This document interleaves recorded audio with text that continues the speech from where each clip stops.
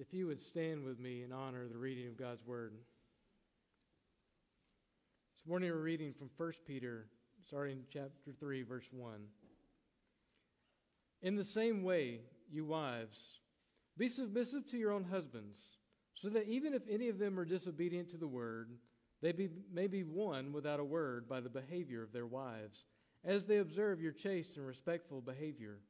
Your adornment must not be merely external, braiding the hair and wearing gold jewelry, or putting on dresses, but let it be the hidden person of the heart with the imperishable quality of a gentle and quiet spirit, which is precious in the sight of God. For in this way, in former times, the holy women also, who hoped in God, used to adorn themselves, being submissive to their own husbands, just as Sarah obeyed Abraham, calling him Lord, and you have become her children, if you do what is right, without being frightened by any fear.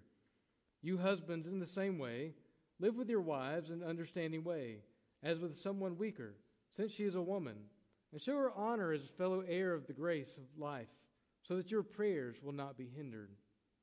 And all of God's people said, Amen. You may be seated. I read that scripture this morning, and I wonder how many of you really wanted to amen that one.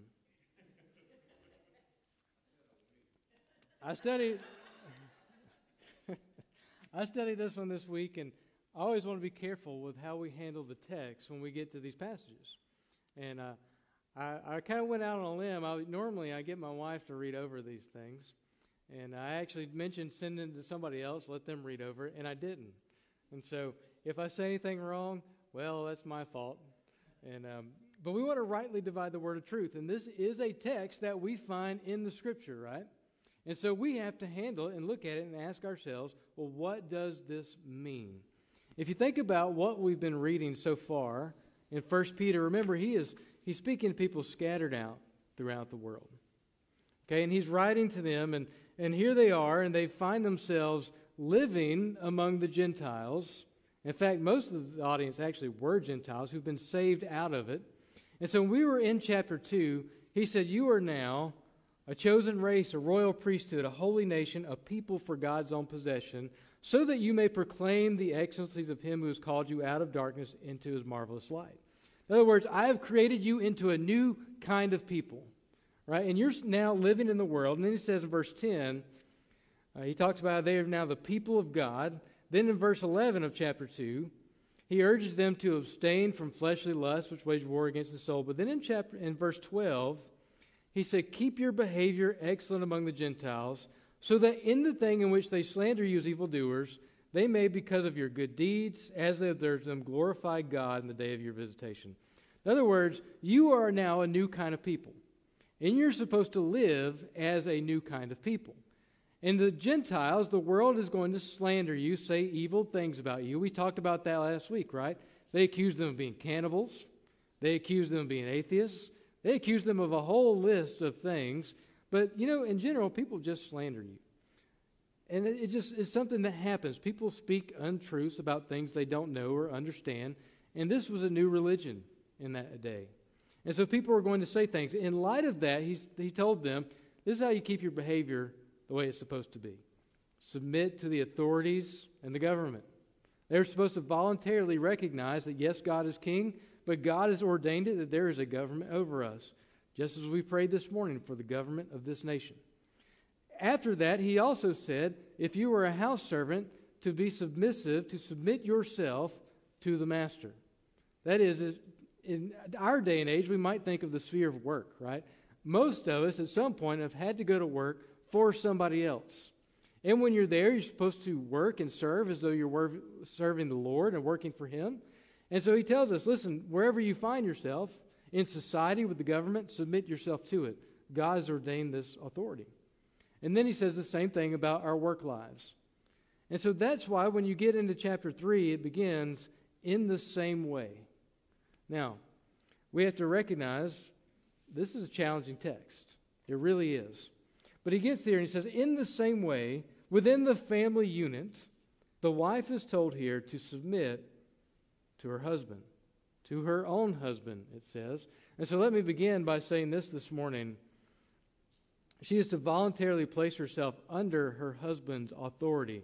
This is not a text that says all women are subject to all men in the world. Have you guys ever heard it taught that way? I have. But this is talking about a specific circumstance. This is within a family unit. And so that's what the text is meaning. To submit means a recognition of an ordered structure. You can submit in real life to an entity, which means to show proper respect towards the authorities, towards whatever is above you. This can be a military term. In the military, there's ranking. And there's all sorts of different ways we can begin to look at this. But we specifically today want to examine what does it mean between husband and wife. And this text doesn't even answer all the questions. You look up scholarship and you look at different writers. What did they write about this? Some would say that submission here means a voluntary yielding in love. And if you begin to look at the relationship here, you have to understand this is a relationship. This is supposed to be between lover and beloved. Okay, this is not supposed to be something where it is a husband sitting on his throne ruling his family. That's not the context that we get this in. But nevertheless, there is a voluntary yielding in love, a recognition that there is a structure within the family. A similar verse is in Ephesians chapter 5, verse 22. It says, "Wives, be subject to your own husbands as to the Lord. For the husband is the head of the wife, as Christ also is head of the church." And we struggle with this concept today, don't we? We really do, as a culture, as a society. And part of that is because this has been badly, badly abused in many cases. And we'll come back to that as we work through the text. But for the moment, I want you to consider Genesis chapter 2, verse 18. There in Genesis 2:18, it says, "Then the Lord said, 'It is not good for man to be alone. I will make him a helper suitable for him.'" You see, God had a mission and a task for Adam to carry out. Not just Adam, but really for all of humanity. If you go into Genesis chapter 1, it says specifically that he made the man and the woman in his image, and he made them and told them to be fruitful and multiply, fill the earth and subdue it. They were to rule over the earth as God's ambassadors, as his stewards of the Garden of Eden. But they could not do either one of those tasks alone. It's not talking about in that text that Adam was lonely and he was all up in his emotions and he just thought, I just cannot bear being by myself. It was the fact that it's not good for Adam to be alone because he could not accomplish the task that God gave him by himself. And so God created not just Adam in his image, but it says he created man and woman in his image. And so we begin from right there at the beginning, though, we see that there's a new mutual and close relationship. The family unit has a task to be going about the work that God has given them. And just as individually we all have a task, we want to bring glory to God through our lives.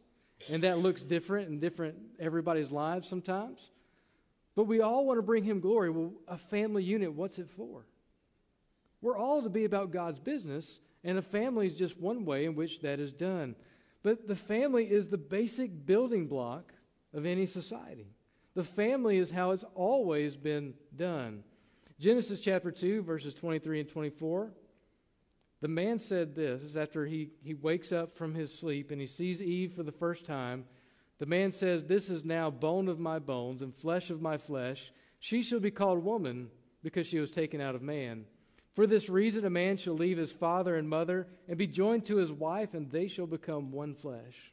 You know, that's always read at weddings because it is a husband and a wife leaving their family. Even if they're going to live nearby, they're leaving their family and forming a new family structure, a new unit. They are now a family together. They're one flesh. That the bonds between a husband and wife better be stronger than that of between the father or the husband and his father, the husband and his parents, or the wife and her parents. Suddenly, this is a new relationship. You guys have all seen the families, right, where one person in the marriage has a hard time leaving and cleaving, and they just want to stay tied in to the family. And sometimes, according to this, listen, they're to be one unit now. But man and woman, made intentionally by design as male and female, were made in God's image. They were to rule over the earth as God's stewards. They were commanded to multiply, fill the earth, and to rule over it.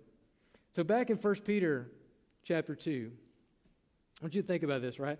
We're now in the family unit. We're looking at in the sphere. But go back to the government idea, okay? God knew, and there was a recognition, and we read the scripture, that we don't always live or find ourselves in the best situations in life, do we? I'm thankful for the government that we live for. With all of its problems, I'm thankful that I get to live here in the U.S. I'm thankful that we have freedoms to do a lot of things, to come and worship this morning, for instance. Nobody wants to live under a government that persecutes them, do they? Nobody wants to live under a government that's tyrannical, that oversteps its bounds, that does things it's not supposed to do. No one probably at that time wanted to be a house servant or a slave when it got to the work section either, right? And we recognize that sometimes there are situations in life that that's just where we find ourselves, and that we are still to submit to authority even in the middle of that. I want you to think about, consider again, Daniel and his friends in Babylon. Daniel, Shadrach, Meshach, and Abednego, they get there, and they're to serve Nebuchadnezzar. They're there, but they went along and did everything they were supposed to do, except the things that were contrary to what God had commanded them to do, right? And they were to bear up under great trial and effort. They refused to eat the food that they were given, even though they took a risk in doing it. The Shadrach, Meshach, and Abednego were tossed in that furnace because they would not bow down and worship. Daniel himself got thrown into a lion's den because he wouldn't stop praying. Because he said, I'm not going to pray to the king, I'm going to pray to God. And he was doing it 3 times a day. And so we find that all that happened when the government asked them to sin. Daniel remained faithful to God. Brought plenty of grief over the years. I mean, obviously, we just talked about it. In fact, he got thrown into a lion's den for it. They didn't give up when the authorities pushed them a little bit. In the same reality, a wife could find herself in not the best of situations. Are all marriages perfect? They're not, are they? And so we kind of wrestle with this text. Well, we're supposed to submit to the authority of the government, even when we're not like the biggest fan of the government. We're supposed to submit at work, even if we're not the biggest fan of the boss. We're supposed to submit as wives to our husbands. Well, what if he's not the best guy, right? And we begin to ask these questions, and it's a real question. It's a real situation, and I think the Lord is aware that this could be a precarious situation. That's why the husbands are not let off the hook, and we'll get to that when we get down to verse 7. But I want you to consider when this letter was written. There's a very good chance that the wives that are hearing this read to them were already married before they became a believer. They're married. Now they have a new faith. Remember last week we read that these Christians were meeting before the sun came up. And suddenly she's going to worship and doing things, and her husband's going, hey, what is this? You're going to get me in trouble. I don't want you going to those meetings. And suddenly the situation was difficult, right? Her husband, it says here that even if any of them are disobedient to the word, they may be won without a word by the behavior of their wives. In other words, it's insinuating there's a good chance this man is either very disobedient, he's not the best husband ever, or he's not even a believer, and there's a dilemma here. And what it's going to call her to do in the text is to remain faithful and do right, even in that situation. And so that's what we are beginning to wrestle with here. So it says,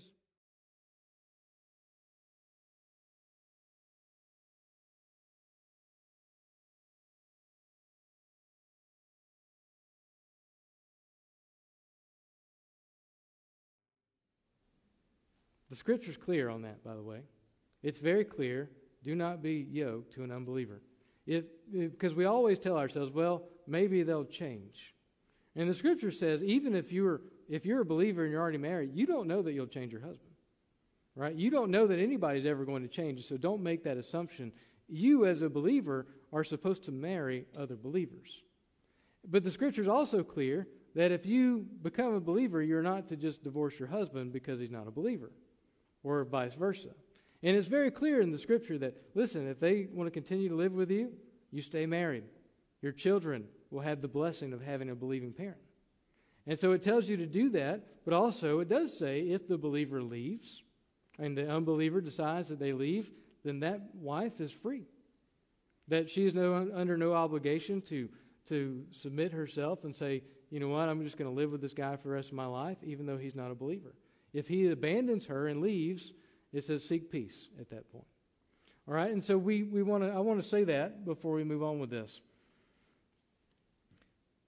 But there is hope for an ungodly husband to be influenced, according to this text, by his godly wife. It says that they may be one without a word, as the husband observes their chaste and respectful behavior. Now again, back in chapter 2, we were all to silence the ignorant people who slandered us by doing good. 1 Peter 2:15 says, for such is the will of God, that by doing right you may silence the ignorance of foolish men. The concept here is similar. If you're married to an unbelieving man, and he's accusing you of things, you continue to do right. And you leave this in God's hands, and you do what is right. And so the hope is he would be silenced as he sees your good behavior. As he sees the life that you are living and walking with God, he'll begin to think about this. And as in chapter 2, there was hope that as they observed the Christian's behavior, they would glorify God. The hope is that this husband will also glorify God one day. And so that is the hope that we find in the text. It says, as they observe your chaste and respectful behavior. In other words, you wives continue to do good. The Lord knows you might not be able to change them, but you can do good and live righteously. In verse 6, it says that women have become children of Sarah if they do right without being frightened by any fear. Like Daniel, wives are called, really as all of us are called, to continue to do right, to continue to seek God and follow Him no matter the circumstances they find themselves in. In verse 2, though, we see these two characteristics that it mentions of this woman. The first says chaste behavior. This comes from a word, by the way, if you look it up. It comes from a word, the same root word as our word holy. It's a slightly different version of that, but it still means pure, undefiled, separate from sin, free from sin. And while it is used in the text to describe virgins, it's not usually of asexual behavior. When I hear the word chaste, all right, that's what I think of. But I think it really just means holy and free from sin. It's a quality of being untouched by sin, and it's perhaps synonymous with leading a godly life. In other words, we want to see your godly behavior, that you would follow the Lord in all things. When the government overreaches and tries to force us to sin, we don't do it. It's the same here for the wife. In other words, you're here we want to see your chaste and right behavior no matter what your husband says. The second characteristic here says is a respectful or her respectful behavior. The wife, as a godly woman, lives under the authority of God. She lives with reverence for God, and that overflows to her husband. She recognizes that within the family unit, there is a position, that he has a position, a responsibility, and that she's supposed to follow his lead as they work towards the goal of their family. In other words, they have goals that they're trying to work to accomplish God's glory for their family. There's missions, there's things that have to be discussed. And this doesn't mean that the husband just says, hey, here's what we're doing, let's go. That's not exactly what this is saying, is it? But what it is saying is that she's to respect that he is the head of the family. And that she needs to respect that position. And so that is there in the text, and there's no getting around it. It says her adornment isn't just external. It isn't enough to make the outside pretty. If you look down at verse 3, it says your adornment must not be merely external, braiding the hair and wearing gold jewelry or putting on dresses, but let it be the hidden person of the heart with the imperishable quality of a gentle and quiet spirit, which is precious in the sight of God. Notice it says that she's supposed to be here pure and undefiled, the respectful behavior, but it's not just external, is it? It's really about what's on the inside. Let me ask you this. How many of you ever met someone and at first meeting you thought they were exceedingly pretty or beautiful? If you're a woman, you meet some guy and you think he's really handsome. And then you get to know them a little bit. And as you get to know them, you realize on the inside there's a lot of stench and rot and just they're bad people. And as you get to know them, their beauty fades, doesn't it? As you meet them and you hear them, it's like their externals might be fantastic. They got a smile that can light up the room until you see the inside. And suddenly as you get to know them, I've had this experience a few times in life, and what's interesting is when other people meet this person later down the road, they're like, oh, she's so beautiful. And you're thinking, give it a few days. Give it a few days, and that'll begin to fade, won't it? And that goes for all of it. That goes for men or women.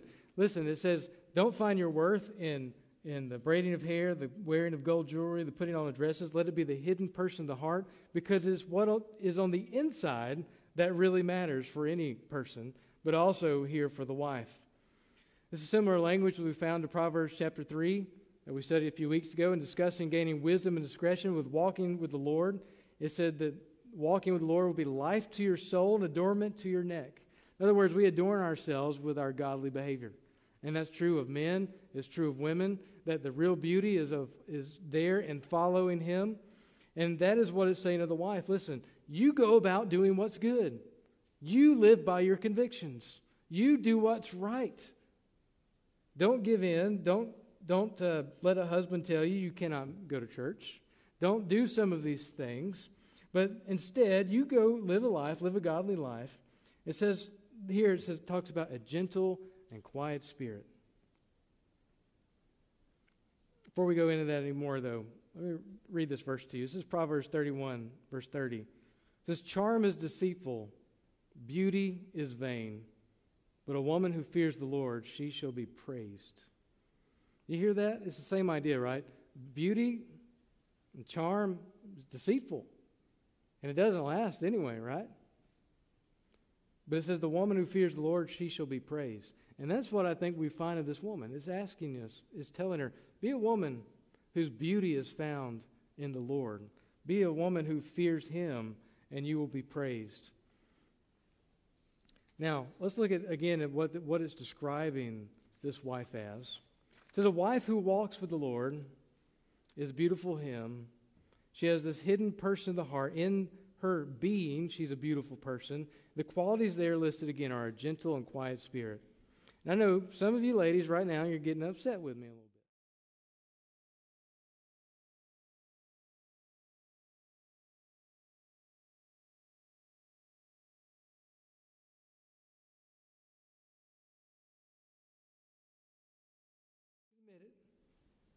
And we look at this text, and here's what I want to tell you about this. The word translated as gentle here can mean meek. It can mean humble. It can mean having consideration for others. And some of you are just thinking that pastor just wants women to be sweet and gentle and quiet. You guys ever seen some of these ads from like the 1940s and 50s? Some of you were there, right? You look at some of these magazines and some of the ads, and they've been real popular on the internet the last few years because we kind of look back at society and go, what? And it would tell the wife, listen, when your husband gets home, he's had a long day. You have your makeup on. You have your high heels on. Dinner needs to be ready. And you need to be quiet because he doesn't want you nagging at him. Guys, those are actual ads that were in the paper, right? Those were in magazines. They were all over the place. And you can go and read these things. Is that what this text is saying? You need to have a gentle and quiet spirit. My wife's in the back saying, no, that's not it. You got an amen, too. We're getting some participation this morning. This word translated gentle means meek or humble, consideration for others. In Matthew chapter 5, verse 5, it says, blessed are the gentle, for they shall inherit the earth. Jesus is speaking to all of us in that one, isn't he? Blessed are the gentle, for they shall inherit the earth. And so when it gives this verse to these ladies, is it saying something about her femininity? That, well, just women need to be gentle? Or just saying, all of us, as we try to be godly, are supposed to be gentle, right? And then if you look in Matthew chapter 11, verse 29, Jesus says, take my yoke upon you and learn from me, For I am gentle and humble in heart, and you will find rest for your souls. Jesus says that he is gentle and humble. So again, should we be disparaging women when it says, yeah, you just need to have a gentle spirit?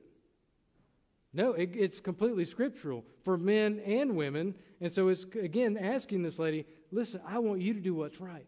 And what's right is to have a gentle spirit. This isn't about masculinity or femininity. Galatians 5:23, one of the fruit of the Spirit is gentleness. In other words, what the Lord works in us through the Holy Spirit is gentleness. It's one of the characteristics of all of God's people. At least it's supposed to be a characteristic of all of God's people. So this passage, when it comes to this, isn't singling out the women except to encourage them to continue to do what's right. Then it says that her spirit is quiet.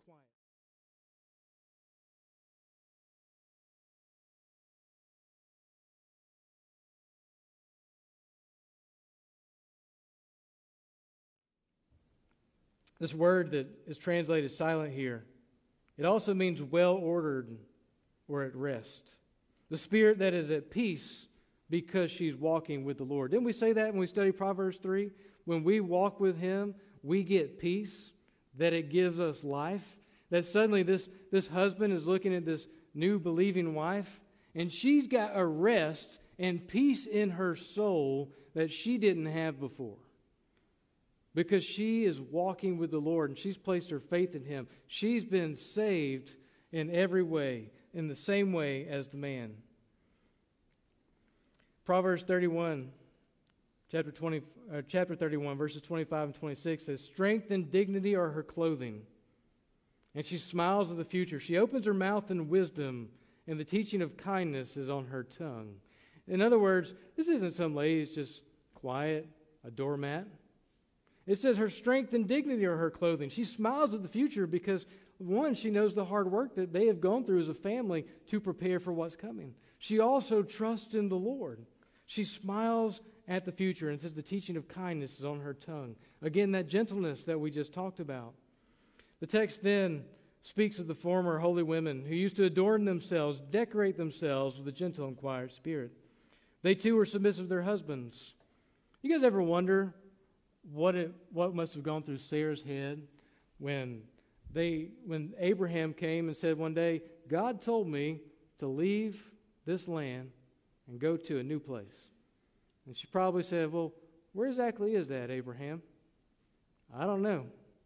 Why not? Should we look at the map? And Abraham said, I don't look at maps, right? He's a man. He didn't look at the map. He just left. Sorry. They began walking and going, and Sarah went. And I can think of all the different things they went through in their life.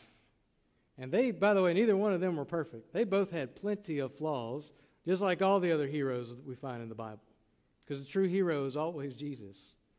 But what we find, nevertheless, is that she was there. They continued to go forth. They weren't perfect. They both made plenty of mistakes. Nevertheless, Sarah is commended here for doing what was right without fear. She submitted to her husband, and they went. And it says she did so. They did it without fear. And that the wife here, it tells you are her children if you do what is right without being frightened by any fear. Don't let fear stop you from doing what is right. Again, husbands are not left off the hook. Look down at verse 7. I know I'm getting short on time, but if I leave this part off, I'm not going to make it back next week, and so we've got to get here. It says, you husbands in the same way live with your lives in an understanding way, as with someone weaker, since she is a woman, and show her honor as a fellow heir of grace of life, so that your prayers will not be hindered. Husbands here are told to live with their wives in an understanding way, as with someone weaker. Let's be frank. Most of the time, a husband is physically more powerful than his wife, isn't he? Most of the time, he is. And so there's potential there for a sinful husband to take advantage of that. Abuse is real, and it happens, doesn't it? And we all know it happens. There's potential for the husband to do that. A husband that is following Christ will recognize this, and he's going to heed this verse. He's not going to use his physical advantage over his wife. Some would read this and interpret those and say it's not just a physical difference. There's emotional differences in how we approach things. That you need to be understanding, and you need to treat your wife in a way and speak with her in a way that is appropriate. That you need to take care of her. Your job is partly to take care of this woman. And so you need to treat her the way that she's supposed to be treated. To understand that she's different than you. By design, since creation, since the Garden of Eden, male and female have been different. And you're supposed to treat her in a way that is appropriate. I do want to say this before we move on from that. There's a lot of complications when we get to issues on marriage and divorce. But the first step you need to do if you're ever in a situation of abuse is get the safety. What that leads to from there and getting help, I don't know. But you need to get help. And so I say that to all of you this morning. Abuse, physical abuse, should not happen. A husband, at least that is following Christ, will recognize this. He's going to heed this verse. He is here commanded to show her honor. In chapter 2, we were to honor the king. Give him his due. Here you are to honor and respect your wife.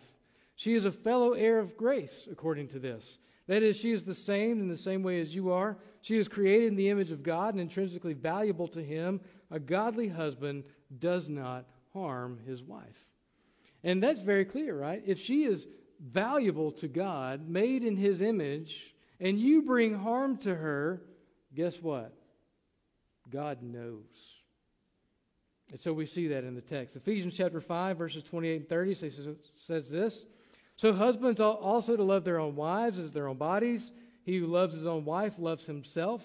For no one ever hated his own flesh, but nourishes and cherishes it, just as Christ also does the church, because we are members of his body. We're supposed to be one flesh. And when you are one flesh, you don't take advantage of the other one. When you are one flesh, you nourish and cherish it. You hurt one part of your body, and guess what? The whole body's hurting, isn't it? And if you are harming your own body, it's because something's wrong. You're not supposed to be harming yourself, and you're supposed to love your wife as your own body. Ephesians 5:33 says, nevertheless, each individual among you also is to love his own wife even as himself, and the wife must see it too that she respects her husband. There's always been this tension, I think, since the fall. I think they had a perfect partnership when they were in the garden. Yes, Adam was the head, but they were working on these things together. You know one of the results of the fall? And when you read the results of the fall to the woman, it actually says, your desire will be for your husband, and he will rule over you. That some of the tension that we have today on this issue is a result of the sin of the fall and continues to this day, because that word there, when it says your desire will be for your husband, is the same word when you get to Cain and Abel. It says sin is crouching at the door and its desire is for you, to overcome you, that there has been tension and strife in marriages since the fall. But now we are a people who are it tells us we have the mind of Christ, that tension is supposed to be getting eased a little bit. That the husband is still the head of the wife and the head of the family, but it needs to be a close partnership. It needs to be working together for God's glory. So again, we can't go into detail on all that this morning. But listen, in normal aspects of our lives, Christians are told to submit to one another. That yes, in this text, the wife in the family unit is to submit to her husband. But in everyday life, guess what? Several times in the Scripture, we'll find it in Ephesians chapter 5. We find it here when you look down at verse 8. There is a submission that is mutual, where all of us are to lay down our rights as we interact with one another and submit to one another, consider the good of one another. In my relationship with Stephen, I need to seek his good. I need to submit myself to Stephen. Husbands and wives, on most things, have to do it the same way. And a lot of people, they get scared by that term, mutual submission. because they think, well, what you're saying is the husband's not the head. And that's not what I'm saying.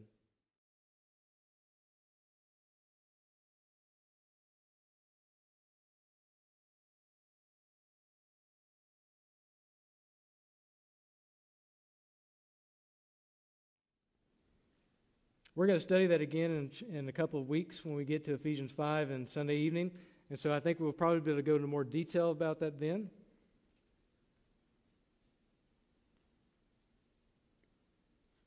But I think we all know that because of those abuses of the past, when you look at those ads and the way the culture went in the 1940s and 50s, and sometimes the way those husband and wife relationships were portrayed, now as a society we want to run the other way and say there's no distinction. And if you watch TV, the man's always an idiot, pardon my language. If you watch TV, they have intentionally tried to break up the family unit. All right, there are organizations out there in the last few years that have said, we want to break up the family. Church, we have to be strong on this, to see that it is a partnership, that the man has the job of protecting and providing for his family, that he is supposed to lead his family, but they do it together. It is a mutual relationship for God's glory. One last illustration to point that out for you, and then we'll close. In a controversial ruling in June, just recently, the Supreme Court decided against the state of Maine concerning religious schools. You guys may not know this, but in parts of Maine, all right, they don't have public schools. There's just not enough people. And so they decided, as a state, we would give a stipend to students so that they could go to whatever school they wanted to, except for religious schools. Now, since the 1800s, they could go to religious schools. Until 1980, I believe, they decided, you know what, we're not going to allow students to go to religious schools anymore. Well, just recently, the Supreme Court decided, well, that's unconstitutional. If you're just going to give money out to everybody, it's a public good, then those students should be free to go to whatever school they want, whether it's religious or not. That sounds great, but the Attorney General of Maine, he's still fighting this. He says, I don't want kids to go to those schools because that school's full of bigotry and discrimination, those sorts of things. So here's what he said. This is just from this week. This is from the Attorney General of Maine. His name is, I believe, John Frey. I could be getting his first name wrong there. His last name is Frey.